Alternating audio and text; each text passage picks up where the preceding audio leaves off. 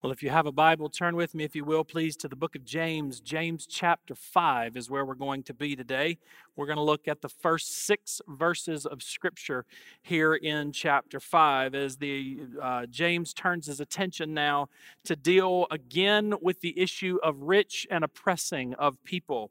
And so we want to look today, verse number 1 through 6, and see what the Bible has to say here for us. So read along with me as I read, and then we'll jump into what the text says. The Bible says this: "Come now, you rich, weep and howl, for your miseries are coming upon you. Your riches are corrupted, and your garments are moth-eaten. Your gold and your silver corroded, and their corrosion will be a witness against you, and will eat your flesh like fire. You've heaped up treasures in the last days. Indeed, the wages of the laborers who mowed your fields, which you kept back by fraud, cry out. And the cries of the reapers have reached the ears of the Lord of the Sabbath. You've lived on the earth in pleasure and in luxury. You've fattened your hearts as in the day of slaughter. You have condemned, you have murdered the just. He does not resist you." Let's pray together and ask God's guidance through the text here today. Father, we just pause together for a moment and ask God that you would help us to understand your word. Help us to understand specifically how it is that we ought to think about wealth, how it is that we ought to think about money, and even, Father, I would say how it is that we ought to think about wealthy people. Father, there will be temptations and tendencies to get it wrong, going in one direction or the other. And I pray that, God, this day you'd help us to navigate between those things.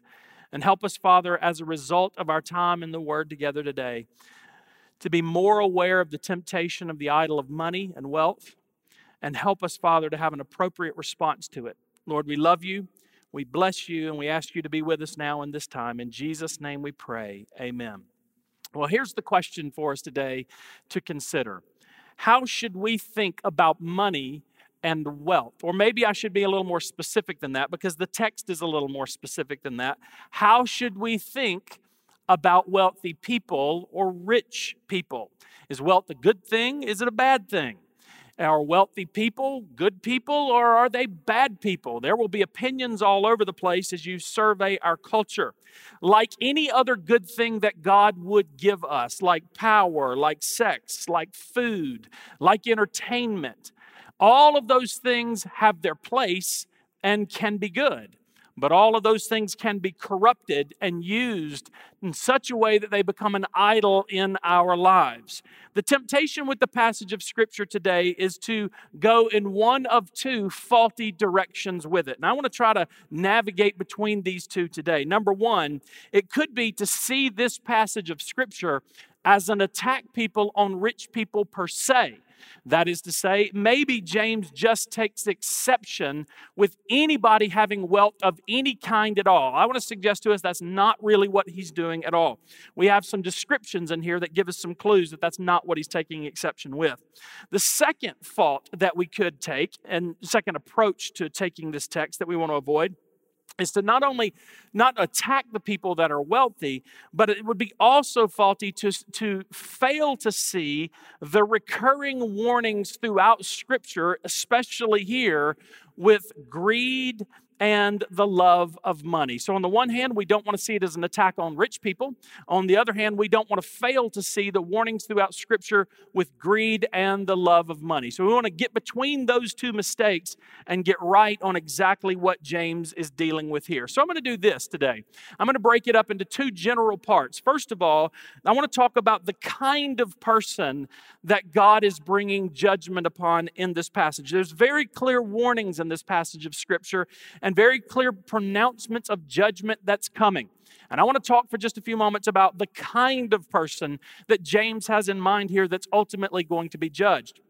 And then second thing I want to do is I want to talk about the kind of judgment that God is actually bringing. So the kind of person that he's judging and the kind of judgment that he's going to bring. So let's talk about the kind of person that God judges here, or that James is talking about God judging in James chapter 5, verse 1 through 6. First of all, he talks about a people that hoarded wealth and that we're self-indulgent. In verse number 3, and then again in verse number 5, it becomes very clear that the kind of person that James is referencing here are those people that hoard wealth and are self-indulgent. Look at verse number 3, the second part of verse number 3. He says, you've heaped up treasures in the last days. In other words, what they're doing is they're living their life just accumulating more and more and more. Is he taking exceptions with having a savings account? Of course not. We're told throughout Scripture that those are good things to do. Yet what he's focused on here are that people that are saving in overabundance, people that are hoarding and keeping for themselves well past anything they or their people will ever need, and failing to take account for people around them that could have need. So in verse number 3b, they're hoarding, they're storing up, heaping up treasures as in the last days. Verse number 5. You've lived on earth in pleasure and in luxury. You've fattened your hearts as in the day of slaughter. So in other words, what he's talking about here are people that just have an obsession with luxury. They live for luxury and they live for pleasure. They're constantly fattening themselves, if you will, as if they're about to be slaughtered. So the imagery here is of a pig or a lamb or of a cow that one would fatten up and make better and better and better. So the point here that he seems to be getting at here, that these are a kind of people that hoard wealth and are obsessed with self-indulgent. Now, we have plenty of warnings about this throughout the Scriptures, even in the Gospels. In Gospel of Mark, for example, Mark chapter 10, verse number 17 through 22, we're told the story of the young rich ruler. And you remember this story. He comes to Jesus and asks this question, Lord, what must I do to inherit eternal life? And Jesus plays along with him. He says, well, you remember the commandments, honor your father and your mother, don't commit adultery, things like that. The young rich ruler looks at Jesus and says, you know what? I've done all of those things. And Jesus looks at him and says, one thing you lack. Go and sell everything you have and give to the poor, and then you will have peace with God. And the Bible says that the young rich ruler went away and he was sorrowful, for he was a man of great possessions. Now, is Jesus saying that to be his follower, you have to give away all your earthly possessions and take the vow of poverty? No, it really doesn't seem like that. If that's what Jesus is saying, we'd have conflict with a lot of places in Scripture that seem to suggest the opposite. So then why does Jesus give the young rich ruler this command? In short, what Jesus is putting his finger on is the young rich ruler's God. The thing that the young rich ruler loved and obsessed over more than anything else. In short, what Jesus was saying is, you want to come follow me? Get rid of your God. And in the case of the young rich ruler, his God was his money and his wealth. He hoarded for himself. He obsessed over luxury. And you know what? I'll be a follower of Jesus as long as I can hang on to those things. Jesus says, no. If you're going to follow after me, I'm first. You get rid of your God, you come and you follow after me. In Luke chapter 16, we're told the story of the wealthy landowner. And you remember here that he was clothed in purple and fine linen, and he fared supulently in life. He had so much for himself. And then there was this beggar Lazarus at the gate, and he desired to be fed by the crumbs of the table. Well, the Bible says that both of these men died, and the wealthy landowner goes into judgment, and Lazarus goes into the bosom of Abraham, and he cries out, the wealthy landowner, asking God for mercy. What was the problem with this man? The problem was, there again, he loved the pleasures of this earth and made it his idol and his God. You see, the problem with self-indulgence and the problem of hoarding is that it suggests that underneath everything, there's an obsession, there's a love, there's a devotion, there's an idol in money. And what James is taking exception with here seems to be the hoarding and self-indulgence, which is suggestive of idolatry. The Bible says this in 1 Timothy chapter 6, verse number 6 through 10. Listen to this. Now, godliness with contentment is great gain. For we brought nothing into this world, and it is certain we will carry nothing out. I love that. And having food and clothing, with these we shall be content. But those who desire to be rich fall into the temptation and a snare, and into many foolish and harmful lusts, which drown men in destruction and perdition. For the love of money is the root of all kinds of evil. for which some have strayed from the faith in their greediness and pierced themselves through with many sorrows. Again, what we don't want to do is take this passage or any of these passages as taking an exception with wealth per se or wealthy people per se. But at the same time, listen to me, we don't want to fail to catch the warnings throughout the Gospels and throughout the Old Testament of the warnings against greed and self-indulgence and hoarding, because at the end of the day, what that suggests to us is that there's an idol in our lives. And it is this love of that money that is the root of all sorts of evil. By it, many people have been pulled aside. Jesus would say this: it is easier for a camel to go through the eye of a needle than for a rich man to enter into heaven. Why? Because often it is the case. Remember, as I said at the beginning, man, the good things that God has given us, money and power and sex and food and entertainment, the good things that God has given us, the enemy often twists and perverts and corrupts and uses in our lives in such a way to ensnare us. And James warns us against that here. The second kind of person, and these are all really the same person, but these are all different characteristics of this person. First of all, they hoard wealth and they're self-indulgent. But second of all, in verse number 4, they are so obsessed with their money that they're willing to do wrong by other people. They defraud their workers. Verse number 4, the first part of it. Listen to what it says here. Indeed, the wages of the laborers who mowed your fields, which you kept back by fraud, they cry out against you. So what was it that they had done? They had done wrongly by other people. They had taken advantage of people. They had manipulated people.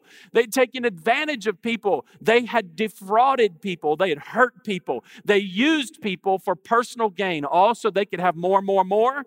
They were willing to take from anybody else. You know what? The Bible says those wages which they kept back and didn't give to their employees, they're crying out against them. There's two times in the passage that James tells us that money or that fortune is going to cry out against us. We're told here it cries out against us in verse 4. We're also told that it's going to come as a testimony against us in that day. The Bible, once again, throughout the Old and New Testament, is very clear that doing injustice to other people for personal gain is wicked in the sight of God. Leviticus chapter 19, verse number 13. Listen to what it says. You shall not cheat your neighbor, nor rob him. The wages of him who is hired shall not remain with you all night until the morning. So in other words, what Leviticus is saying is that, man, when somebody serves you in some way, you have a responsibility to pay them back. So much so that you're not even allowed to hang on to it through the night, he says. In other words, you make sure that you're doing right by them and paying them back. Deuteronomy chapter 24, verse number 14 through 15 goes on to say this. And you shall not oppress a hired servant who is poor and needy, whether one of your brethren or one of the aliens who is in your land within your gates. So in other words, you don't mistreat people whether they're a believer or a non-believer. Each day you shall give him his wages and not let the sun go down on it. For he is poor and he has set his heart on it, lest he cry out against you to the Lord and it be sin to you. So in other words, again, all throughout the Bible, we're warned of this defrauding and doing injustice to people for personal gain. The problem with these rich people that James is taking exception with is not just merely that they have wealth. Look, we have plenty of people in the Bible that had great wealth that honored God with it, and God was pleased with them.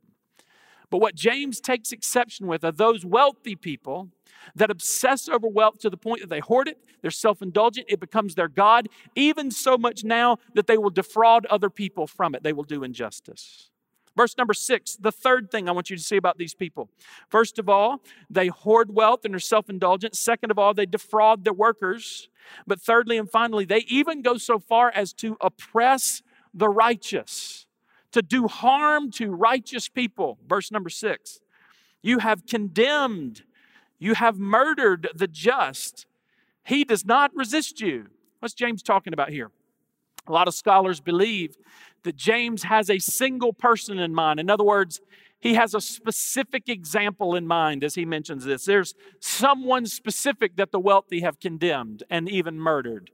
And scholars will often point that maybe James has in mind here Jesus Christ himself. That James is alluding to the fact that the Romans and the Jews, that ultimately they had Christ crucified for personal gain. Or maybe some scholars have suggested that James has himself in mind here, prophetically, so to speak. Knowing that he ultimately will die and perish, James points to the fact that he is going to be condemned and he is going to be murdered.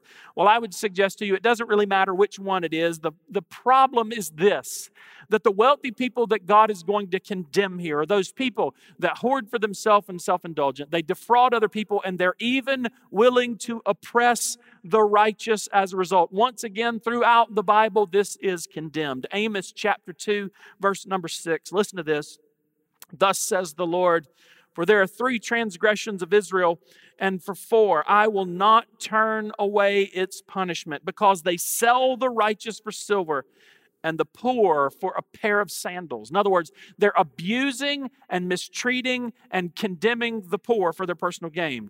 There are lots of other passages, especially in the minor prophets, that speak to this. For example, Amos a little bit later in chapter 5, verse 12. The book of Micah, 3 places. Chapter 2, verses 1 through 9. Chapter 3, verses 1 through 12. Chapter 6, verses 9 through 16. In the book of Psalms, chapter 10, verse number 8 through 9. In the book of Psalms, chapter 37, verse 32. And then remember, we saw earlier in the book of James, James chapter 2, verse number 5 through verse number 7. What am I saying to you? Overwhelmingly throughout the Bible, God condemns the wealthy who behave this way, who are self-indulgent, who hoard for themselves, who will defraud and will even condemn and abuse and murder the righteous for their own personal gain. That's the kind of person that James is warning here. Remember, we want to avoid 2 extremes as we go through this passage. On the one hand, we don't want to read this passage as just an attack on wealthy people, because it's really not. At the same time, we don't want to fail to appreciate and understand the warnings all throughout the Bible against greed and self-indulgence. So James, first of all, speaks to the kind of person that God is going to bring judgment upon. But now the second big thing I want to do in the text today, or show you in the text, is the kind of judgment that God is going to bring. The kind of judgment that God is going to bring. Let me mention 2 things here. Number 1, the Bible says in verse number 1 through 3 that God turns fortune into sorrow and calamity. God is going to turn fortune into sorrow and calamity. Look at verse number 1. It's similar to what we saw in chapter 4, verse number 13. Scholars often point to the same pattern now. Come now, you who, in this case, it's come now, you rich people. There's a calling now. You come and you listen to me, he says. And now he instructs them. He says, weep, howl. Whoa, that's a strong version of mourning right there. You weep, howl, for your miseries are coming upon you. Now watch what he says in verse number 2. And again, the point is God takes the fortune, what is fortune in this life, and he turns it into sorrow and calamity. Watch this.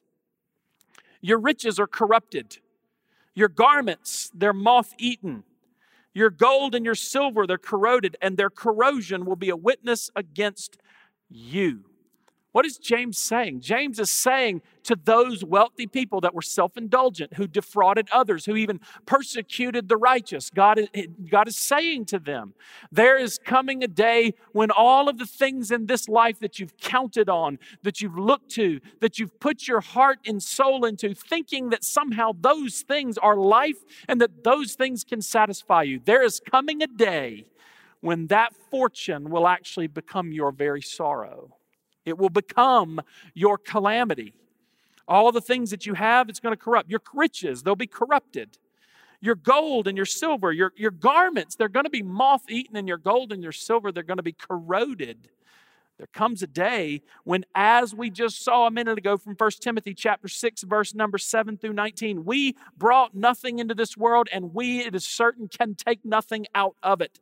Those who desire to be rich fall into the temptation and a snare, and into many foolish and harmful lusts, which draw men into destruction and perdition. The very things that were fortune to us here become sorrow and calamity for us there.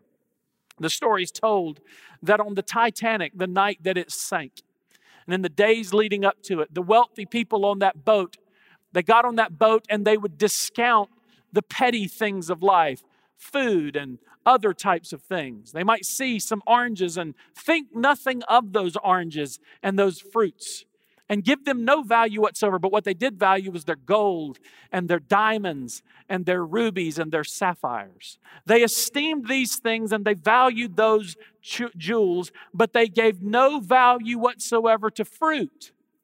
The story is told that in the hours after it struck the iceberg and it became clear to the people on the boat that the boat was about to sink, that it was the case that whereas before they valued the diamonds and they discounted the oranges, they went in those last hours before they got off that boat and they pushed the diamonds aside and they would grab the oranges and the bananas and the fruits because they recognized in those moments that those diamonds cannot sustain them, but ultimately the oranges and the bananas and the fruits really could. You know, it's amazing how tragedy and catastrophe have a way of altering what's valuable to us, doesn't it? Well, there is a catastrophe coming for those who have hoarded for themselves, those who have defrauded people, those who have persecuted the righteous for wealth. There is a calamity coming upon them. And in that day, their gold and their silver, their fancy clothes, they will do nothing for them. In fact, it will be sorrow for them. Matthew chapter 6, verse number 19 through 21, Jesus says this, "Don't lay up for yourselves treasures on earth where moth and rust destroy, where thieves break in and steal, but lay up for yourselves treasures in heaven where neither moth nor rust destroy and where thieves do not break in and steal. For where your treasure is, there your heart will be also."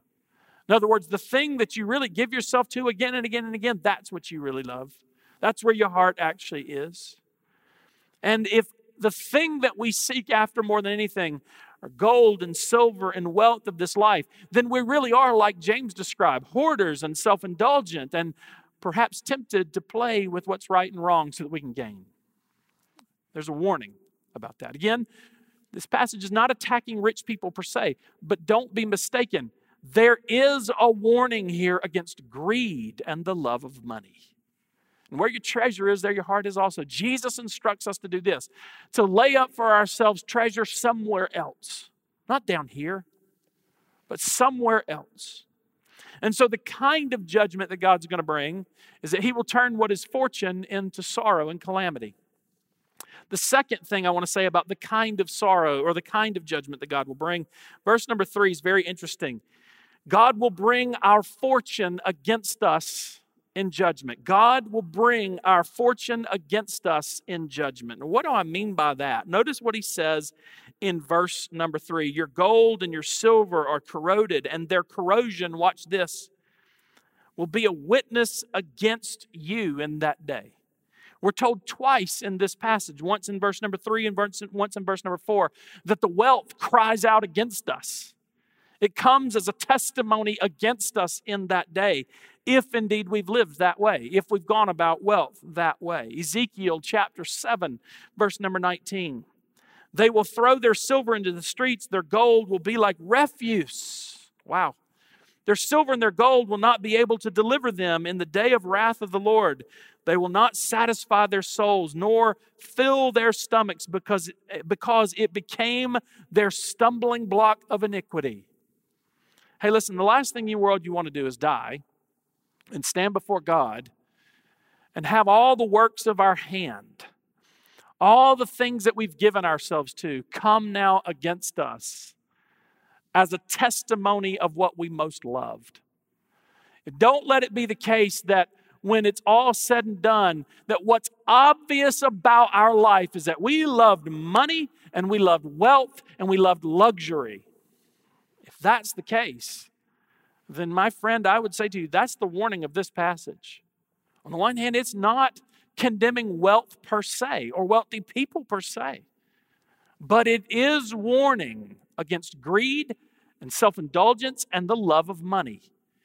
In short, James is warning us, don't let money be your God. Don't let it be the thing that drives you and consumes you. I'll close the same way I began. Just like any other good thing, that God gives us, this can become our idol. This can become the thing that we most love.